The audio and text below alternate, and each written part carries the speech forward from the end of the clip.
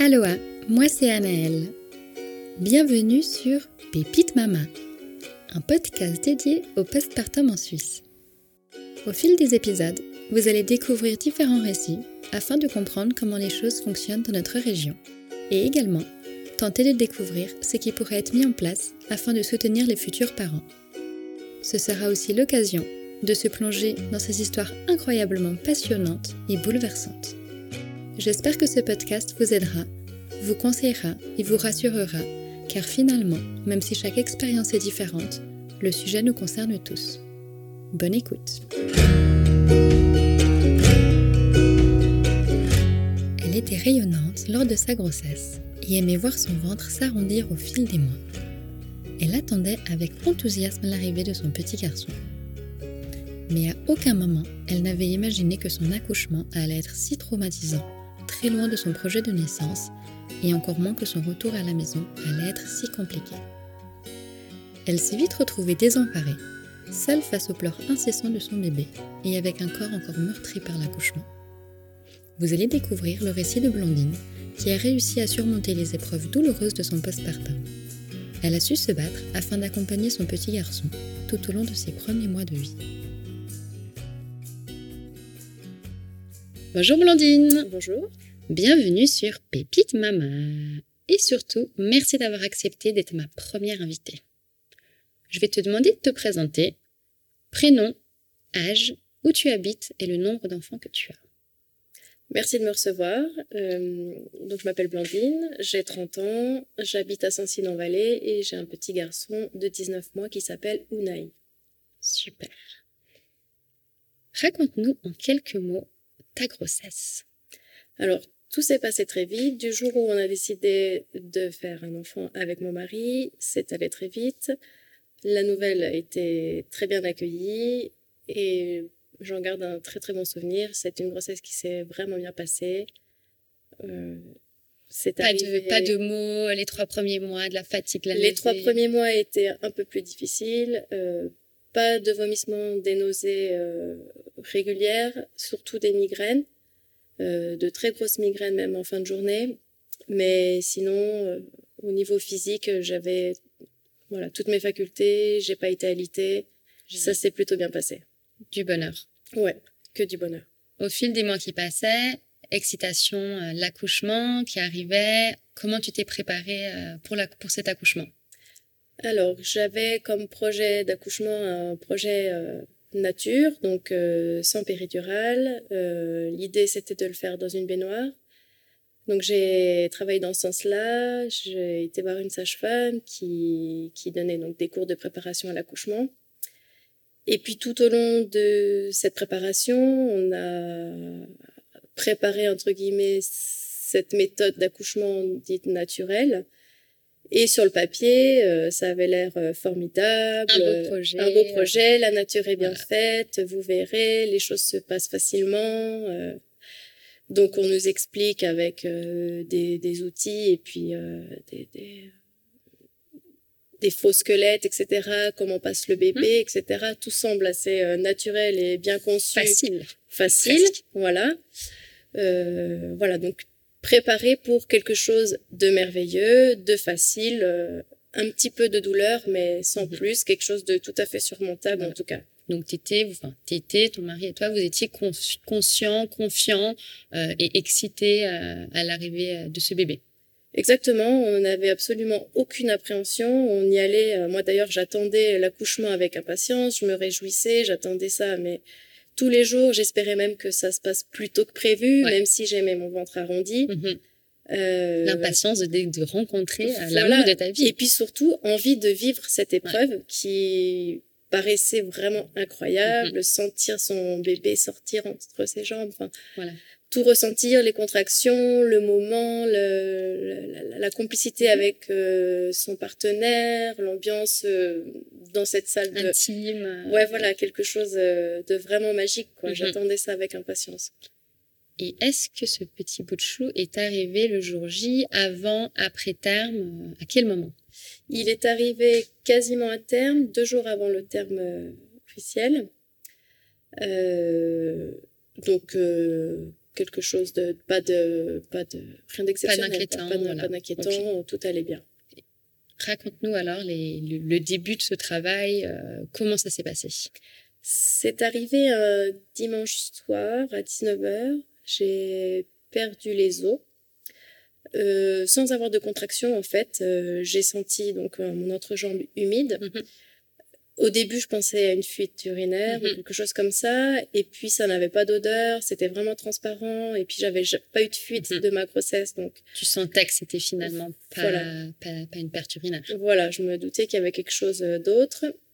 Par conscience, j'ai appelé la maternité, et puis étant donné que une fois que la poche des os est percée, il faut en tout cas pas plus de 24 heures pour garder le lieu stérile pour éviter des infections pour le bébé. Ils m'ont conseillé de me rendre à la maternité et puis pour contrôler que si tout allait bien, peut-être je rentrerai, etc. Mais en tout cas, faire un premier contrôle. Et puis sur le chemin, le travail a commencé. Génial. Ouais. Donc ça semblait parfait. La valise était prête. Ça y est, ça arrive, je vais être maman, je vais rencontrer ce bébé. Exactement, l'aventure commence. Pour l'instant, ça se passe comme on l'avait rêvé. Un soir, la poche des os qui s'ouvre, on va à la maternité, petite contraction. Donc, contraction light, toutes les 10 minutes. Donc là, je me dis, oh là là, trop facile. Les doigts dans le nez, je comprends pas toutes ces femmes qui se plaignent de ces contractions. C'est hyper facile, ça fait pas mal. Moi, j'ai une bonne tolérance à la douleur. C'est clair. Voilà. C'était mon état d'esprit à 20h le dimanche soir. Donc, on arrive à la maternité et puis là, donc, tout va bien pour le moment. Donc, voilà, on me fait patienter. OK, pour l'instant. Il te demande de rester à la maternité? Il me demande de rester à la maternité. Le travail a commencé. Okay, voilà. Super. Donc, vous êtes là-bas, les heures passent, j'imagine. Les heures passent, oui, passent, mais pas si rapidement que ça, parce que, voilà, très rapidement, le vrai travail commence vers 2h du matin. La contraction toutes les 3 minutes. Donc, le vrai travail commence. Petit contrôle, donc le col ouvert à 4 cm. OK. Et là, à partir de là, interminable. Rien ne bouge, mais la douleur est présente. Exactement, la douleur est présente, donc le vrai travail, les vraies contractions. Là, je commence à vraiment souffrir, quoi. Exactement. À réaliser ce que c'est une vraie contraction. Là, je me dis, c'est pas possible, faut que ça s'arrête, c'est horrible en fait. Je ne peux pas imaginer que ça puisse durer encore des heures et des heures. Donc, à ce moment-là, on discute avec la sage-femme de me mettre dans la baignoire. Donc, vers 5h du matin, je me retrouve dans la baignoire. Donc, entre chaque contraction, j'arrive à me reposer. Pour l'instant, je suis pas dans un état de fatigue qui me fasse dire j'arrête tout, j'en peux plus, je veux être soulagée. Donc, j'attends. Toujours dans la baignoire. Tu y restes quelques heures. J'y reste une journée.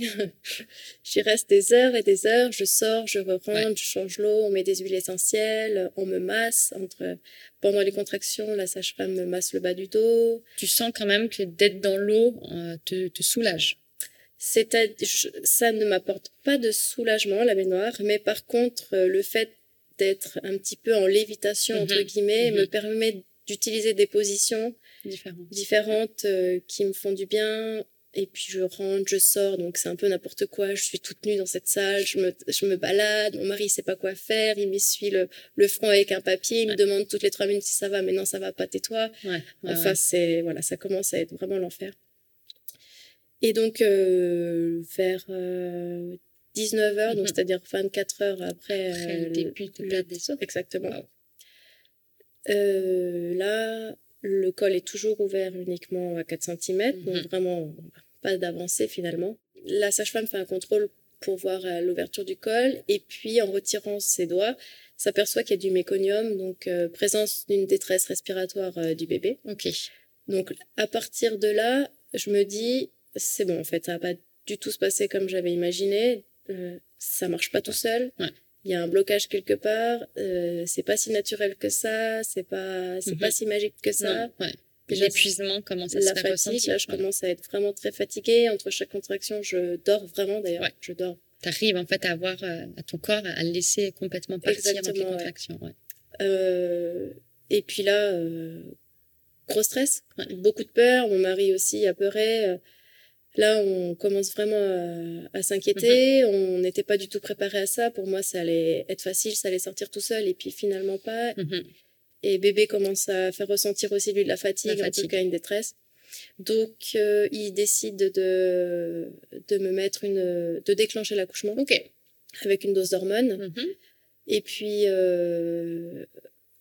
donc la première dose d'hormones est injectée.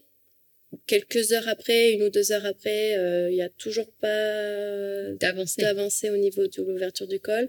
Par contre, les douleurs, sont de plus en plus intenses, la fatigue aussi. Et puis, entre la peur, la fatigue, le stress, etc., moi, je commence à arriver au bout de mes capacités. Voilà. Tu sens que tu arrives au bout de tes forces et qu'il te faut quelque chose maintenant. Là, je peux plus. Je vois la fenêtre ouverte, j'ai presque envie de sauter par la fenêtre parce que je peux plus, quoi. Ça devient trop difficile.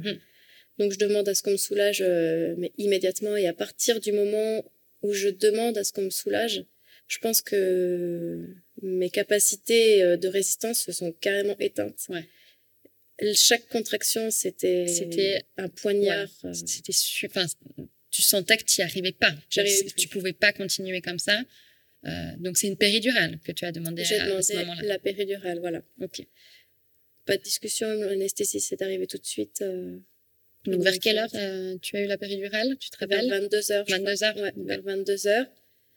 Donc, ça commençait à faire un certain temps que le travail a commencé, que qu'il y avait de la douleur, de la fatigue, etc. Et puis, ça fonctionne tout de suite. Je suis soulagée immédiatement, mais que d'un côté. Enfin, j'avais une partie, la moitié du bassin qui était encore sensible. Mais finalement, ça me permet encore d'avoir le contrôle sur la situation. Tu te dis, c'est déjà vachement mieux qu'avant. Voilà. Et puis finalement, je sens quand même quelque chose pour peut-être, dans un coin de ma tête, arriver à sentir cet accouchement. Tout à fait. J'ai l'impression d'avoir encore, de le vivre vraiment. Même si la douleur est quand même tellement éprouvante que à ce moment-là, je veux juste que ça s'arrête. Voilà. Je veux qu'il sorte et que ça s'arrête. Et puis finalement, deuxième dose pour déclencher, puisque toujours pas sortie. Et donc encore une fois, de plus en plus d'inquiétude puisque le col ne s'ouvre pas. On attend. Et puis tout d'un coup, ça commence à s'agiter. Ça s'est ouvert, je crois, en très très peu de temps. Tout d'un coup, en l'espace d'une demi-heure, ça s'est ouvert. Et donc là, il fallait que je pousse. Mais on commence à se dire, maintenant, on va commencer à pousser. Votre enfant arrive. C'est ça. Voilà. Et là, il est quelle heure? Là, il est minuit, je crois, quelque chose comme ça. Et là, j'ai plus du tout d'énergie, en fait. J'ai plus envie de pousser. Tu réalises que, t'es épuisée. Épuisée, j'arrive plus. T'as plus les ressources pour, finir, en fait, ce marathon, quoi, finalement. C'est ça. J'ai plus rien, quoi. Mais quand même, j'y vais, je donne tout ce que j'ai. Avec le soutien je pense, du personnel, de ton mari. Voilà, tout à fait. Qui, eux, peuvent te porter au moment où tu crois ne plus en être capable. Voilà. J'ai du soutien quand même moral. En tout cas, mon mari m'accompagne, même si lui, il est complètement désemparé. Il est tout blanc, il sait pas quoi faire. Le pauvre. Je pousse. Et puis, encore une fois, boum, nouvelle chute. Encore un inattendu. Ça se passe encore pas comme prévu. J'ai beau pousser, ça sort pas. Ça sort, ça rentre. De plus en plus des signes de détresse respiratoire de la part du bébé. Donc à ce moment-là, ils décident d'intervenir. Donc épisiotomie et puis forceps. Est-ce qu'ils ont eu le temps de t'expliquer ce qu'ils allaient faire ou dans le stress de la détresse du bébé, les explications ne peuvent pas être fournies? Ça s'est passé... Il y a eu un avertissement simplement en me disant nous allons vous faire ça, nous allons intervenir comme ci, comme ça. Voilà. Pas plus de détails, mais finalement j'avais pas envie de savoir. Je voulais juste que ça s'arrête. J'ai dit allez-y. Et que ton enfant aille bien. Voilà, je voulais vite qu'il sorte, que ça aille bien et qu'on arrête ce massacre parce que c'était plus possible.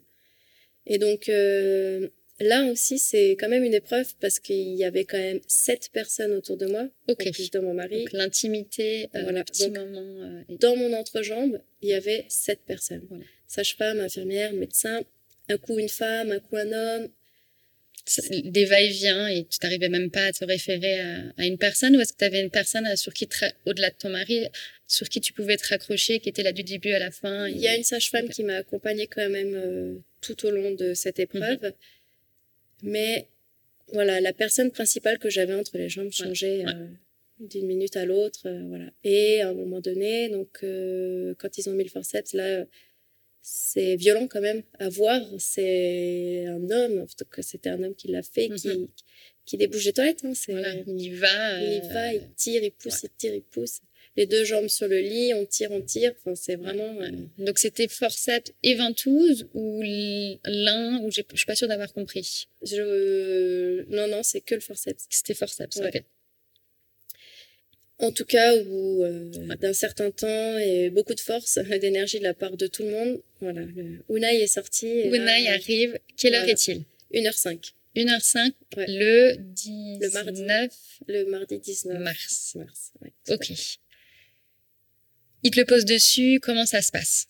Dès qu'il sort immédiatement, il me le pose sur mes seins. Mon mari s'effondre, lui c'est voilà, ça y est. Pour lui là, voilà, c'est bon. Il s'effondre, moi tout de suite j'oublie tout, tout d'un coup j'ai plus rien, enfin tout va bien, je retrouve de l'énergie, j'ai le sourire, les hormones complètement, l'ocytocine à fond. Ça y est, t'es maman. Ouais, les sages-femmes autour de moi me le disent, vous êtes voilà, radieuse. Immédiatement il va au sein, tout de suite. C'est génial. Voilà. Donc à partir de ce moment-là, je me dis, il y a quelque chose qui se passe comme je l'avais imaginé. Le plus dur est derrière moi, il est là. Voilà, ça y est. Ça y est, ok. La délivrance du placenta se fait naturellement, tout se passe bien. Je me rends même pas compte, on me demande de pousser un petit peu, je pousse, mais voilà. j'ai bébé sur moi, donc pour moi, c'est quelque chose qui est qui est à côté. Une petite parenthèse finalement de cet accouchement. Ça fait voilà, j'y pense même pas en fait. Ça fait pas partie du truc, c'est annexe. Moi, j'ai Unai sur moi et c'est tout ce qui compte. Et tout va bien, ouais. Super. Joli prénom d'ailleurs, très original. C'est originaire c'est du Pays Basque. Pays Basque. Super. Donc Unai est là. Qu'est-ce qui se passe ensuite? Est-ce qu'il y a des contrôles? Toi, comment tu te sens? Comment se déroulent ces premières heures du milieu de la nuit finalement? Alors, les heures qui suivent l'arrivée d'Unai se passent pas forcément aussi comme je l'avais imaginé, puisque je me retrouve donc avec Unai dans les bras. À ce moment-là, donc tout va bien, etc. Ils le prennent pour des premiers contrôles. Moi, évidemment, avec la péridurale, donc je peux pas marcher. Donc ça, c'était vraiment une des raisons pour laquelle je voulais pas faire la péridurale, justement. C'était pour ne pas ressentir cette anesthésie. Et le fait d'être bloqué finalement, d'être un petit peu handicapé. Voilà, de me retrouver dans ce fauteuil roulant, qu'on m'accompagne à mon lit, qu'on doit me porter pour m'allonger. C'est quelque chose que je voulais pas vivre, mais voilà, je le vis, pas le choix. Tu l'acceptes. Voilà, je l'accepte, mon bébé est là, tout va bien, donc c'est l'essentiel. J'arrive dans la chambre, on me redonne mon bébé, et puis je sais pas, il y a quelque chose que je trouve pas normal. J'arrive pas à me sentir... sereine en fait. Libérée en fait. Voilà, je sens qu'il y a quelque chose qui va pas chez ce petit bébé. Il pleure pas, mais il respire très vite, très très fort. j'ai l'impression qu'il suffoque alors que qu'il est en détresse. Voilà, je le sens en détresse. Ouais. Donc sur le coup, j'ose pas trop déranger le personnel soignant parce que voilà, j'ai aucune expérience avec les bébés. Je me dis que peut-être c'est normal. Ils viennent de me le rendre. J'imagine qu'ils ont fait des contrôles, etc. Donc, voilà, j'attends, mais j'arrive pas, en fait, à... Tu sens, ton instinct de maman te dit quelque chose ne va pas. Mon cœur se serre, mon ventre souffre. Enfin, faut absolument que j'aille voir une sage-femme. Donc, je vais tout de suite voir une sage-femme avec mon bébé dans les bras. Et donc là, tu te lèves quand même. Là, oui, je me lève. L'instinct t'amène à te surpasser en disant je vais aller voir quelqu'un. Tout à fait. D'ailleurs, je vais voir, mais je me déplace à mobilité très réduite. Donc déjà, une partie du corps que je sens pas forcément. Et puis surtout des pas, c'est pas des pas, je traîne. Je frotte le sol. Voilà, c'est vrai que j'avais oublié d'ailleurs. C'est douloureux en fait. J'imagine. Ouais. Mais sur le moment, c'est pas ça que tu t'écoutes pas. T'écoutes, tu te dis j'ai un petit bébé, je sens qu'il y a quelque chose. moi, ça passe après, je vais me renseigner. Okay. Il faut que j'aille voir cette sage-femme. Donc, elle fait des contrôles au niveau de sa respiration. Et là, effectivement, détresse respiratoire. Donc, les pulsations du cœur sont trop rapides. Lui, il respire trop vite. Donc, immédiatement transféré en néonate pour aller dans une couveuse pour effectuer des contrôles et des tests. Donc, déjà, super instinct de maman. Ouais. Parce que tu as réussi à déceler ce que les professionnels n'ont peut-être pas vu tout de suite. Exactement. Donc là, on t'explique que tu l'accompagnes en néonate. Voilà. Donc, ma priorité, c'était de ne surtout pas arrêter l'allaitement ou en tout cas tout faire pour que chaque repas donné se fasse au sein. Donc, ça me demande des efforts considérables puisque le service néonatologique et ma chambre sont pas du tout sur le même étage. Donc, je dois traverser l'hôpital à chaque fois que... Rassure-nous, en chaise roulante ou... Non, à pied? À pied. À pied, mais voilà, très lentement, mais sûrement. Mais tu le fais. Mais je le fais parce que c'est inconcevable que je le fasse pas, en fait. Voilà. Je peux pas le laisser... C'est impossible. Je comprends. Donc, on m'explique comment ça va se passer. Il reste dans une couveuse sous surveillance. On lui fait des premières prises de sang pour analyser ce qui va bien ou ce qui ne va pas. Donc, effectivement, il y a une infection du fait qu'il a respiré le méconium à cause de sa détresse respiratoire. Et si cette infection, au bout de 24 heures, ne montre pas d'augmentation, on le garde simplement en observation. Voilà. Donc, ça se passe comme ça. Il reste sous couveuse. Les premiers tests sont faits, etc. Et puis, moi, toutes les 2 heures, je dois me rendre au service pour donner le sein. Jusqu'à ce qu'ils aménagent une chambre à côté pour que je puisse être à côté, à proximité. Voilà. Ton mari est avec toi. Les heures de visite sont passées ou pas? Durant ces premiers instants, est-ce que tu as accompagné ou pas? Alors, les premières heures, oui, jusqu'au petit matin. Et puis au petit matin, mon mari avait des obligations professionnelles, donc il a dû partir. Donc là, je me retrouve seule. Finalement, un peu seule. Toute seule. Toute seule. Voilà, avec vraiment, un enfant seule, en néonate. Des inquiétudes, j'imagine. Beaucoup d'inquiétudes. J'étais très stressée. Je savais pas ce que je devais faire. Personne ne me disait rien. Les professionnels qui sont présents sont occupés dans leur quotidien, leurs soins, etc. Donc, j'ose pas déranger. Donc, je reste là un petit peu toute seule, pas trop savoir ce que je dois faire. Je dois être présente. Tu retrouver aussi dans... Voilà, je cherche mes repères. Et surtout, je sais pas comment m'occuper de mon fils quand je l'ai dans les bras, en fait. Mais il est encore... je pense, sous respiratoire, donc avec des tuyaux, des fils. Il y a des câbles un peu partout, effectivement, donc, pour tous ces contrôles. Effrayant. C'est terrifiant. Okay. Combien de temps Unai reste en néonate, finalement? Un peu plus de 48 heures, je pense 36 heures. Non. Ouais. Un peu plus de 48 heures, je pense. Voilà, quelque chose comme ça. En tout cas, 3 jours de nuit. Vous avez donc le retour de cette prise de sang, de ces analyses qui montrent que finalement, ça va de mieux en mieux finalement. Non? Exactement. Donc, il y a une infection qui est avérée, mais par contre, il n'y a pas d'augmentation, ça s'empire pas, ça se stabilise. Donc, voilà. Donc, bon signe, bon espoir. Tu te dis finalement, on va vers du mieux, je vais le récupérer. Voilà, tout à fait. Et c'est le cas, je suppose. Et c'est le cas. Au bout donc de 2 jours, ils nous disent qu'on peut enfin sortir de néonate et puis rentrer à la maison. Donc là, vous passez directement à la maison. Vous restez pas quelques jours à l'hôpital ensemble? On remonte dans la chambre, on attend la journée pour stabiliser le tout parce qu'il avait aussi une jaunisse, donc peut-être qu'il fallait faire de la lumière, ce qui s'est fait aussi dans la journée. Et une fois que tout ça a été fait, on pouvait enfin rentrer à la maison. Et là, tu te dis, ça y est, je rentre enfin à la maison. Voilà. Je commence ma nouvelle vie, finalement. Exactement, après presque 5 jours.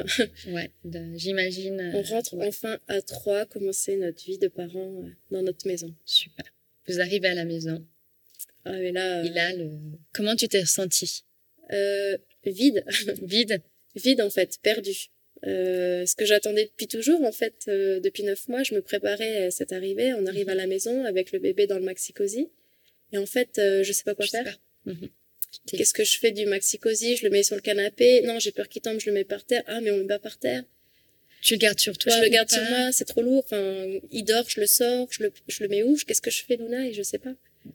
un peu perdu Voilà, finalement. un peu perdu, ouais. Je pense avec ton mari, les deux. Les deux finalement, et puis lui il n'entreprend rien non plus de spécial, il est un petit peu comme moi, il sait pas quoi faire. Et toi, épuisé, j'imagine, avec ce que tu as vécu, ouais, épuisé, un petit peu vidé, perdu, et surtout, t'es là dans cette belle maison à te dire qu'est-ce qu'on fait finalement. C'est ça.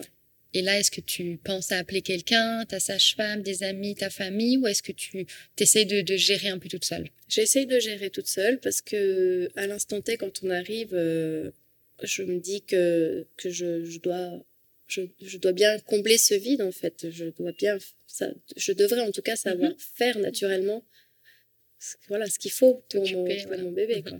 Donc voilà, les premières heures se passent et puis plus les heures passent, plus on se sent seul. Plus on se sent seul et du coup les jours s'enchaînent un petit peu comme ça au début. Voilà. Avec ton bébé à la maison, les tétés qui se passent bien. L'allaitement se passe plutôt bien. Voilà, il prend le sein en tout cas correctement, régulièrement, toutes les 4 heures. Et, la sage-femme vient chaque jour pour la peser. Et lors de ces visites à la sage-femme, est-ce que tu arrives à lui faire part un peu de ce côté un peu solitude, de ce que tu es en train de vivre, de de ces moments un peu vides, de peut-être cette tristesse aussi qui t'accompagne? Alors, c'est-à-dire que Unai était un bébé qui pleurait beaucoup. Donc, encore une fois, j'étais très stressée par ses pleurs, sans comprendre ce qu'il avait. Et quand elle venait, la sage-femme, on était concentrés sur Unai pour essayer de comprendre ce qui n'allait pas, parce qu'il n'y avait pas de prise de poids.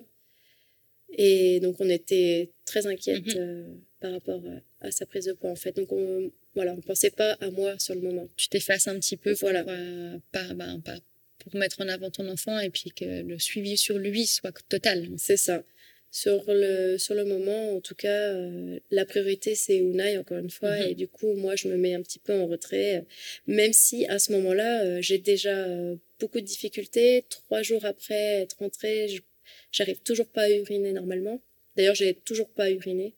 Donc, tu vas pas aux toilettes, en fait? Non, je ne vais pas un blocage en me disant, je peux pas, en fait. Je ne sens plus, en fait, l'envie d'aller aux toilettes.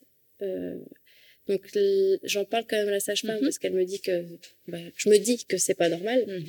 Donc, la sage-femme me fait une sonde pour me vider, en fait. Et elle me dit, si ça continue d'ici les 48 heures, il faudra consulter le gynécologue. Et puis finalement, au bout du 4e jour, ça revient gentiment. Tu te dis là, je ressens, j'ai besoin. Voilà. J'y vais. Et là, petit à petit, je ressens un petit peu mon entrejambe fonctionner, malgré les douleurs de la couture et puis du tout, en fait. De l'enfant qui est passé, voilà. Des forceps qui sont passés par là aussi. Voilà. Donc, tu as des points de suture. Et j'ai des points de suture, oui. Pas beaucoup, j'en ai que 3.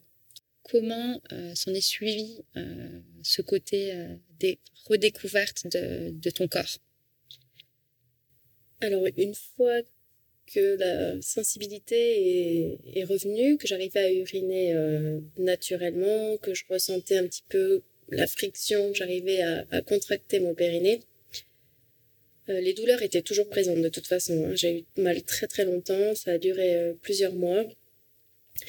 J'ai essayé par moi-même de redécouvrir un peu mon entrejambe, mais j'avais beaucoup de mal à le toucher. C'était vraiment même un jet d'eau, ça me passait partout en fait. J'avais peur en fait. Une espèce de sensibilité ou alors une barrière en fait face à toi-même. Un gros blocage. J'avais vraiment peur en fait de souffrir à nouveau à cet endroit précis. Du coup, qu'est-ce que tu as entrepris? Est-ce que tu en as parlé avec ta gynéco pour avoir de la rééducation? Oui. Voilà.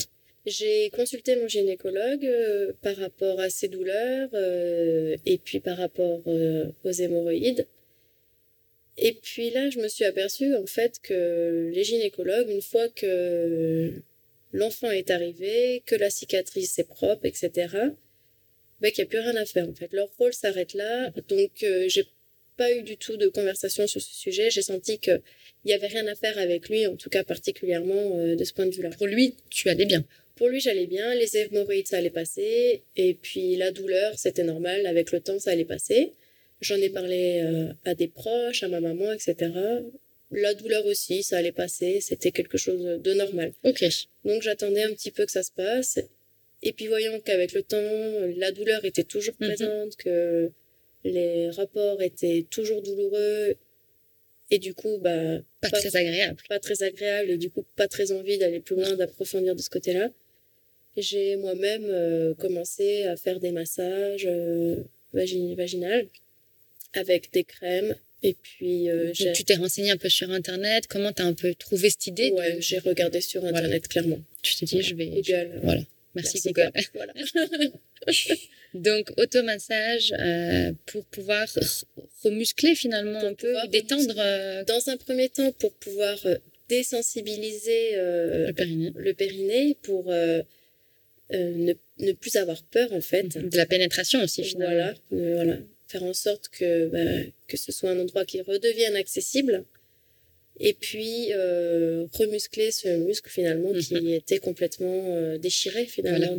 Qui a subi un déchirement. Voilà. Ok. Donc, pour ça, massage avec des crèmes. Et puis, avec des instruments, entre guillemets, spécialisés pour le périnée. Donc, Et ça, on discutait avec une kiné, une sage-femme, tu t'es dit, je vais en fait à l'instinct. Sur ce coup, je m'écoute, je me renseigne un peu et puis j'y vais. Voilà, je me suis renseignée beaucoup sur Internet, j'ai lu des blogs, j'ai participé à des groupes de conversation, j'en ai parlé donc dans une pharmacie où il y avait justement tout un rayon spécialisé pour ça. J'ai cherché beaucoup d'informations et puis un jour, je me suis lancée, j'ai acheté du matériel pour, voilà, des appareils c'est pas vraiment des appareils, mais des accessoires qui permettent de rééduquer le périnée. Qui, on le rappelle, est essentiel au maintien du corps. Exactement. Pour éviter les descentes d'organes, car en plus dans ma famille, j'ai un passif. Voilà, ma grand-mère qui a fait une descente d'organes, donc voilà, c'est quelque chose qui j'avais très envie de travailler cette zone pour éviter ça. Et puis parce que justement, après l'accouchement, voilà, le ventre qui était tout mou, tout vide, c'était un petit peu angoissant pour moi. J'avais besoin de remuscler toute cette zone, donc je faisais beaucoup d'abdos et j'avais un focus sur le périnée pour remuscler ça. Pour te retrouver cette fermeté aussi. Exactement, pour retrouver quelque chose à l'intérieur parce que c'était que du vide. Je comprends. Du coup, au fil du temps, tu as retrouvé, j'imagine, cette force, ce périnée un peu plus tonique, compact. Est-ce que ça a amélioré aussi tes rapports sexuels avec ton mari? Il a fallu aussi que la santé d'Unai s'améliore pour que les choses reviennent de ce côté-là, parce que te laisser aussi de l'espace moral, mental pour avoir accepté de l'intimité, en fait, avec ton mari. La place à ça, effectivement, parce qu'on est tellement dans un quotidien de peur, de stress pour le bébé que la séduction n'existe plus. Pas du tout. On n'y pense pas. On n'y pense pas, en fait. Il n'y a plus la place. C'est pas du tout sexy comme quotidien. Non. C'est juste du stress, en fait. Donc, on essaye quand même pour les formes. Voilà. Parce qu'on se doit, parce que tu te dis, je dois réussir à retrouver une vie sexuelle. Exactement. Mais finalement, ton esprit est ailleurs. Exactement. Au fur et à mesure des visites de la sage-femme, on s'aperçoit qu'il n'y a toujours pas de prise de poids, donc on commence à consulter des pédiatres. Donc j'avais trouvé une pédiatre pas très loin de chez moi qui m'apportait pas forcément de conseils, en fait. Te convenait pas? Ça me convenait pas du tout, en fait. Elle répondait pas à mes inquiétudes. Pour elle, voilà, c'était des reflux. Donc il était diagnostiqué chez Unai qu'il avait des reflux. Donc on a commencé à le soigner avec de l'homéoprazole. Et donc c'est un traitement qui fait effet au bout d'un certain temps. Seulement, plus le temps passe, plus la fatigue s'accumule, plus l'inquiétude est grandissante, plus la solitude est présente. Le cercle vicieux. Voilà, le cercle vicieux. Et puis on entre dans un quotidien de stress et pas forcément... Un peu malsain, finalement. Un peu malsain. Où tu sens que ça t'échappe. Voilà. Aucun contrôle. Là, je me sens incapable, mon bébé prend pas de poids, il Tu te pleure dis, toute qu'est-ce la que je fais de faux, journée. en fait? Tu te remets aussi, je pense, en question Toute la sur tes journée, capacités. toute la journée avec mon mari, on se pose la question, enfin surtout moi, puisque la plupart du temps je suis seule. Je me dis que c'est pas fait pour moi, que je suis incapable, que c'est difficile, c'est une tâche que je suis pas capable Tu d'accomplir. dis, j'ai pas les reins, en fait. Voilà. Qu'est-ce que j'ai fait? C'est pas pour moi en fait. J'y arriverai pas. C'est au-delà de mes compétences. J'ai pas la capacité d'assumer autant de responsabilités. Voilà, bébé va pas bien et c'est de ma faute. Et maman va pas bien. Et maman va pas bien, mais encore une fois, sur le moment, on n'y pense pas. Tu réalises pas en fait vraiment que tu vas pas bien. Finalement, t'as pas le temps de te poser la question en te disant, moi ça va pas non plus. J'ai pas le temps. Voilà. Ça m'intéresse pas. Ça t'intéresse Ça pas. m'intéresse pas. La seule chose qui m'intéresse, c'est mon bébé. Je veux qu'il aille bien. Je veux qu'il mange. Je veux qu'il prenne Tu du veux, poids. voilà, exactement. Donc tu ne t'écoutes pas ton corps, t'écoutes pas ta tête. Tu te dis, ben, t'es un robot en fait. Tu te dis, tout ce que je dois faire, c'est m'assurer que mon enfant est mieux et en te laissant un peu de côté finalement. C'est ça. Je ne pense qu'à mon bébé, à lui donner le sein, à comprendre pourquoi il pleure, à le consoler, sachant que c'est un bébé qui n'aimait pas le contact physique, donc il n'y avait rien à faire quand il pleurait, sachant qu'il pleurait toute la journée. Je pouvais pas le prendre dans mes bras parce qu'il n'aimait pas ça. Donc c'est un bébé qu'il fallait laisser seul, entre guillemets. C'est encore plus difficile de laisser son enfant seul pleurer. J'étais à côté de lui, mais je me sentais complètement désemparée. Désemparée et puis mauvaise maman. Je laisse mon bébé pleurer, mais il n'y avait rien à faire. Du coup, est-ce que tu changes de pédiatre? Est-ce que tu continues avec ta pédiatre? Comment évolue en fait la situation d'Unai? Alors, on continue avec cette pédiatre. Et puis, en parallèle, je consulte une sage-femme au centre médico-social en bas, vers chez moi. Et puis, cette dame ne m'aide pas forcément davantage, mais en tout cas me permet de me poser des nouvelles questions par rapport à des intolérances, etc. Avec elle, on fait une pesée quotidienne, j'y vais tous les jours. Et puis, à un moment donné, on s'aperçoit qu'il y a une perte de poids. Et donc là, on demande à ce que Unai soit hospitalisé pour un contrôle. Il a quel âge à ce moment-là, qu'on se situe dans le temps? La première fois, il a 1 mois et demi. 1 mois et demi. Donc c'est long quand même, 1 mois et demi de questionnement et d'inquiétude pour son enfant. Ouais. Donc à ce moment-là, cette sage-femme sonne aussi la sonnette d'alarme. Tout à fait, ouais. Il avait passé un épisode de pleurs de 24 heures sans interruption. Donc comme j'étais à bout, complètement, physiquement, mentalement, moralement, tout. Voilà, on cherchait du soutien, d'aller dans ce sens-là pour essayer de trouver une solution ou en tout cas d'avancer un diagnostic. Il fallait trouver il fallait avoir une idée de ce qui se passait en fait chez Unai et vous sentiez qu'il fallait pour ça être suivi par des professionnels. En tout cas, j'avais besoin de soutien et j'avais l'impression à ce moment-là que ce dont j'avais besoin, c'était d'aller à l'hôpital. Pour moi, c'était une structure idéale pour avoir réponse à mes questions. Donc, Unai est hospitalisé? Oui. Unai est hospitalisé. Au départ, à ce moment-là, j'étais toujours en allaitement. Au départ, voilà, rien d'anormal chez Unai. Tous les tests montrent qu'il va très bien. Donc, on fait même des tests sur sa génétique. On fait des contrôles par rapport au reflux. Par rapport à des intolérances. Voilà. Les résultats montrent que c'est un bébé qui va super bien. Sur le papier. Sur le papier. Et l'allaitement, c'est pareil, très bonne position. Effectivement, quand il tète, on le pèse avant, après, il y a une prise. Mais c'est vrai qu'à la fin des allaitements, il y a toujours... il se tord de douleur, il hurle. Mais voilà, d'un point de vue comme ça, extérieur, chez ce bébé, rien d'anormal. Ok. Du coup, l'hospitalisation dure combien de temps? Il reste 10 jours à l'hôpital dans l'attente d'une prise de poids qui n'aura pas lieu, mais quand même, on décide de sortir puisque voilà, tout va bien, visiblement. Et comment toi, tu te sens par rapport à ça, le fait qu'il soit hospitalisé, que sur le papier, il est bien? Est-ce que du coup, tu es rassurée? Est-ce que tu te dis, mon bébé va bien? ou est-ce que tu as l'impression de ne pas trouver les réponses que tu étais venu chercher? Je ressors sans réponse à mes questions, encore plus perdue. Et puis là, commence à se poser la question de la culpabilité, en fait. Qui est le coupable? Est-ce que c'est de ma faute? Qu'est-ce que je fais de mal? Je comprends pas.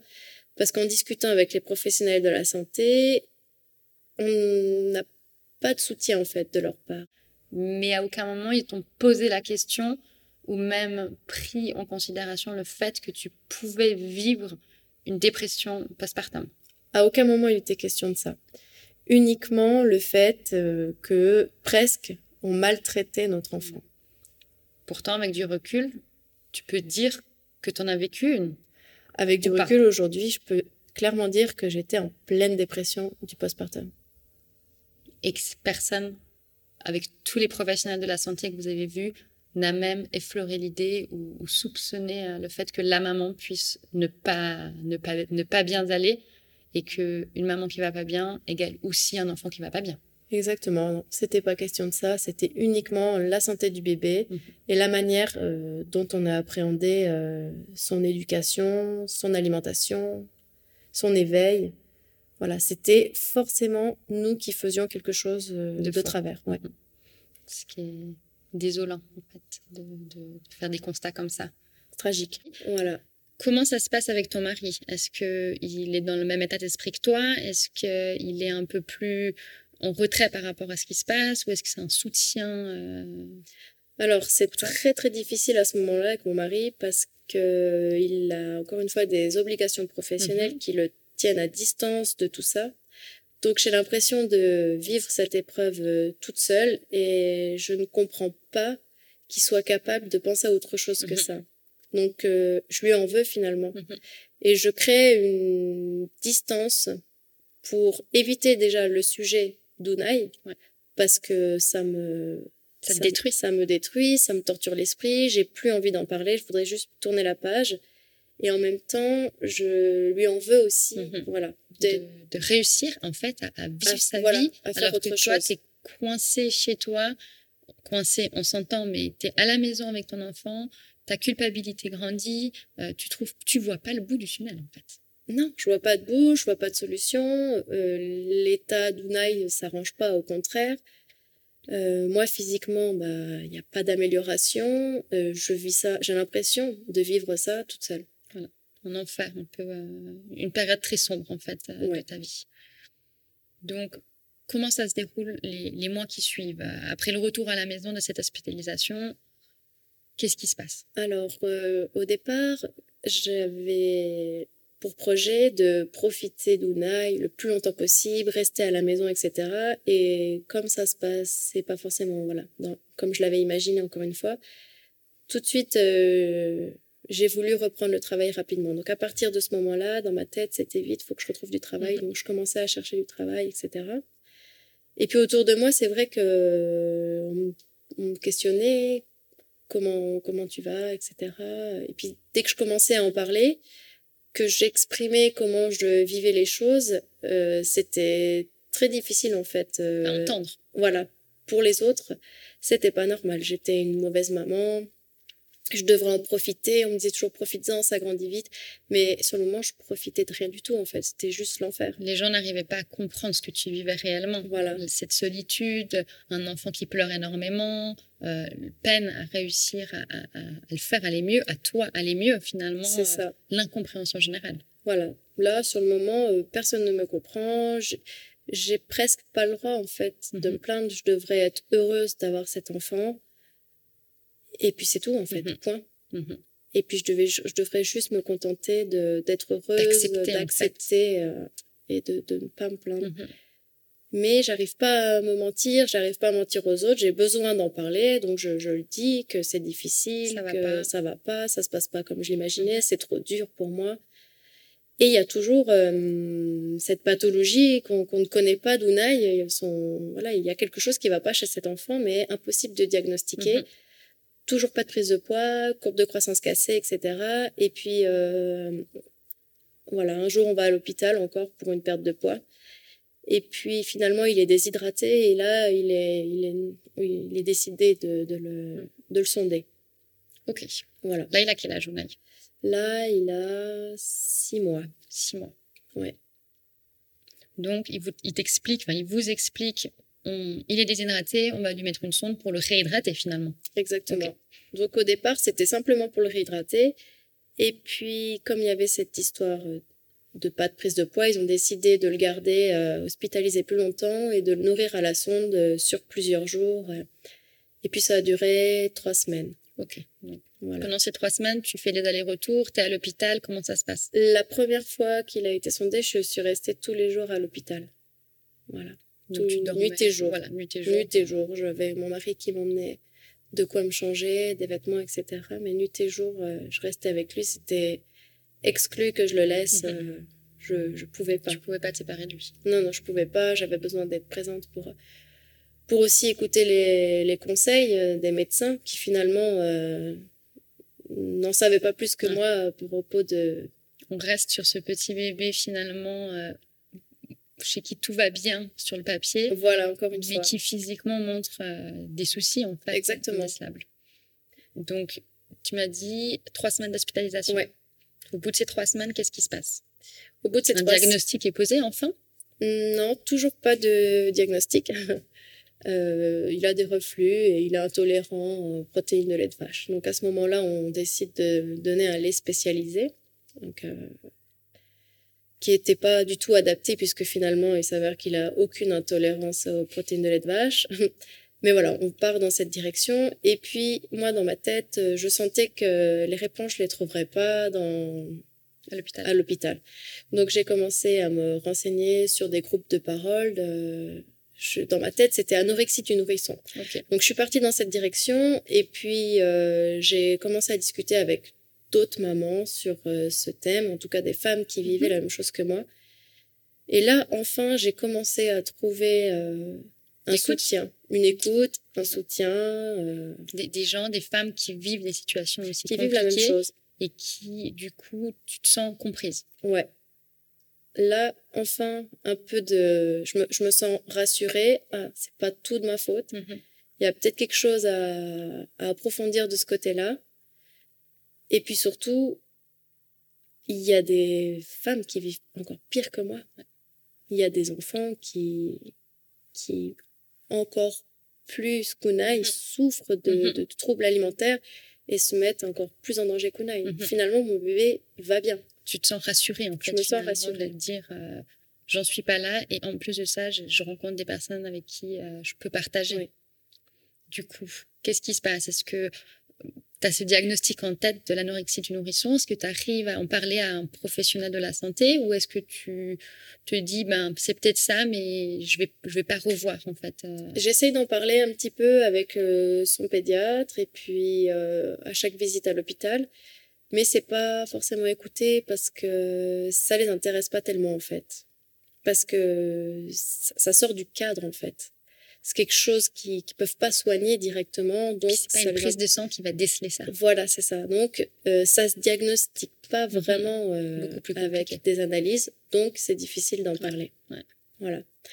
Il faut attendre la prochaine hospitalisation pour qu'enfin une psychomotricienne vienne voir Unai et lui diagnostique un trouble de l'oralité. Et là, quel âge il a, Unai? Il a 9 mois. 9 mois. Ouais. Et là, enfin, un diagnostic est posé. Donc, le trouble de l'oralité. Qui est, si tu arrives à nous expliquer un petit peu. En fait, c'est un trouble qui se passe au niveau de la bouche chez l'enfant. Donc, c'est quand même un enfant sur 5 qui a des troubles de l'oralité plus ou moins exprimés. Donc, ça se manifeste par un dégoût général de l'alimentation. C'est la matière, en fait. La matière, voilà. C'est une hypersensibilité orale. Tout ce qui va passer au travers de la bouche, les sensations, la chaleur, le goût, les textures, provoque un réflexe de nausée, en fait. Donc, un refus de s'alimenter, voilà, finalement. Donc, finalement, Unai n'est pas un bébé qui met tout à la bouche comme on peut voir d'autres enfants, en fait. Voilà. Tout tester, tout découvrir par la bouche. Unai découvre avec les mains, avec les pieds, avec le corps, mais pas avec la bouche. Non. Donc, ce diagnostic est posé. Est-ce qu'il y a un remède, des conseils, comment vous abordez, en fait, son alimentation?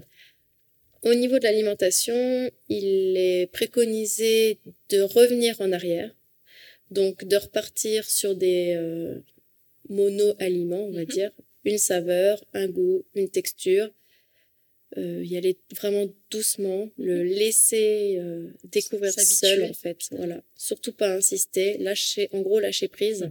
Ce qui était très très compliqué pour toi, j'imagine, on durant faisait 9 mois. Fixette sur l'alimentation du coup. Ça devient ton seul objectif, nourrir mon bébé. C'était mon seul objectif quotidien, c'était le nourrir et finalement, ce qu'il fallait faire, c'était lâcher prise, prendre du recul là-dessus et laisser le fait qu'il refuse de manger, accepter en fait qu'il refuse de manger, le laisser aller tout seul dans cette direction. Et parallèlement à ça, avec une psychomotricienne, on a beaucoup travaillé sur tout ce qui est oral, donc des massages sur la langue, sur les mâchoires, sur les joues, désensibiliser les mains, etc. Donc tu te sens enfin accompagnée, comprise et suivie. C'est ça. À 9 mois. De ton enfant. Ouais. Enfin, on peut commencer à appréhender la vie sereinement, notre parentalité de façon beaucoup plus légère. Voilà. Profiter. Même si le trouble est toujours là. Vous apprenez en fait à vivre avec. Voilà. Et à accompagner Unai à son rythme. C'est ça. Pour découvrir ses aliments. Exactement. Les repas sont toujours un enfer. Mais au moins on sait et du coup on a plus de plaisir en tout cas. Vous acceptez aussi. Voilà. Finalement. Ok. Donc les mois passent, Unai grandit. Est-ce que tu peux nous décrire quand même ce petit bébé qui n'est pas juste un bébé avec ce trouble de l'oralité? Comment est Unai? C'est un bébé très très dynamique. Il est très curieux, très éveillé très très tôt. Il commence très rapidement à tout observer ce qui se passe autour de lui. Il est présent, dynamique. Rapidement, il se met debout. À 9 mois d'ailleurs, il commence à marcher en se tenant au mur. Très mobile finalement. Très mobile, ouais. Il sourit tout le temps. C'est un bébé magnifique. Voilà. Avec, voilà, on a beaucoup de chance. Il dort bien la nuit. Très rapidement, il a fait ses nuits. Donc, ce qui est difficile aussi, je pense, pour toi, d'avoir ce côté où ça aurait pu être si simple et si facile, sachant qu'on a un côté de sa personnalité qui est quand même rayonnant. Ouais. Et avoir ce trouble qui est décelé si longtemps après la naissance, finalement, qui a un peu gâché ce début de vie. C'est-à-dire que ça aurait pu être parfait, sauf que les repas, c'est tellement important dans le quotidien d'un nourrisson, c'est de la survie. Ça prend le dessus parce que on le répète plusieurs fois par jour, mais entre les repas, c'est fantastique. Ouais. Bon, super. Du coup, comment se porte Unai maintenant? Très, très bien. Quel âge il a? 19 mois. 19 mois. Ouais. Est-ce que, niveau alimentaire, il a su découvrir et su aborder des nouveaux aliments, découvrir des choses? Aujourd'hui, il mange de tout. Il mange tout seul d'ailleurs, cuillère, avec les mains, il met tout à la bouche. Même il commence à découvrir autre chose que la nourriture avec la bouche. Il commence à jouer avec sa bouche. Voilà, donc tout nouveau finalement pour vous de voir Unai découvrir des choses. La première fois qu'il a mis un gâteau dans la bouche, on était espantés.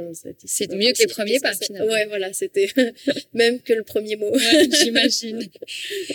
Et avec du recul, est-ce que tu as envie de partager quelque chose? Est-ce que tu te dis, mais je regrette d'avoir culpabilisé ou qu'est-ce qui t'a manqué en fait finalement durant tous ces mois?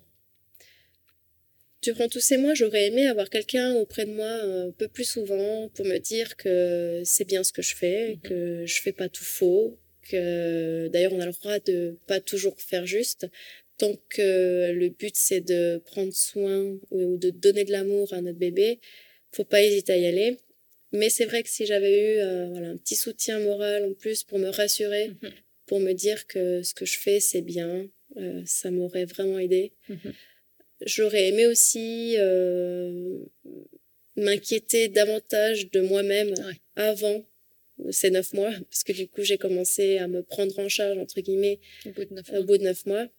Donc pendant 9 mois, j'ai traîné des mots, ouais, voilà, de grosses douleurs internes et externes, voilà, au niveau de mon entrejambe, je pense au niveau de mon anus, au niveau de mon vagin, etc. Voilà, ça, c'est des choses que j'aurais dû prendre un petit peu plus tôt. Tu aurais voulu t'écouter et être écoutée, voilà. Finalement.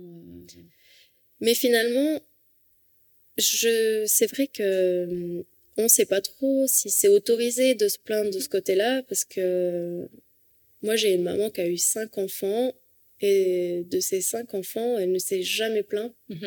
Elle ne m'a jamais raconté quoi que ce soit de difficile. Ouais. Pourtant, sur ces 5 accouchements, il y en a eu 2 seulement avec péridurale. Ouais.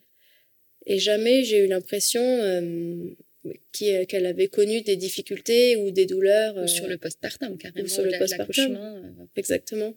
Et quand est arrivée Unai et que j'ai commencé à partager avec elle mon ressenti, là, à ce moment-là, elle m'a fait part de ses... Voilà, elle s'est ouverte et à ce moment-là, elle m'a fait part de ses propres problèmes que jamais j'aurais imaginé. Des opérations anales, des hémorroïdes à vie, des douleurs sciatiques, enfin... Donc finalement, quand on creuse, on réalise que même nos mamans ont vécu des choses très compliquées sur le postpartum sans avoir pu également en parler. C'est ça. Parce que si de nos jours, ça reste quelque chose de tabou, j'imagine qu'il y a 30 ans, c'était même pas une option. Ah bah c'était inenvisageable de se plaindre. Il fallait accueillir cet enfant et faire semblant, ou en tout cas être heureux, puis c'est tout. Ravaler un peu ses sentiments, ses ressentis. Voilà. Donc, j'espère en tout cas que tu as appris sur toi, que tu as pu peut-être te rapprocher aussi de ta maman en pouvant exprimer ce que tu vivais, en ayant peut-être un soutien de sa part au moment où tu as pu t'ouvrir à elle. En tout cas, on te remercie d'être venu sur Pépite Mama pour ton histoire, pour ta franchise, ton honnêteté.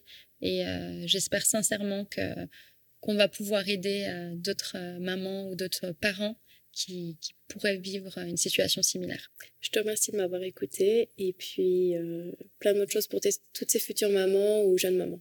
Super. Merci Blandine. Merci.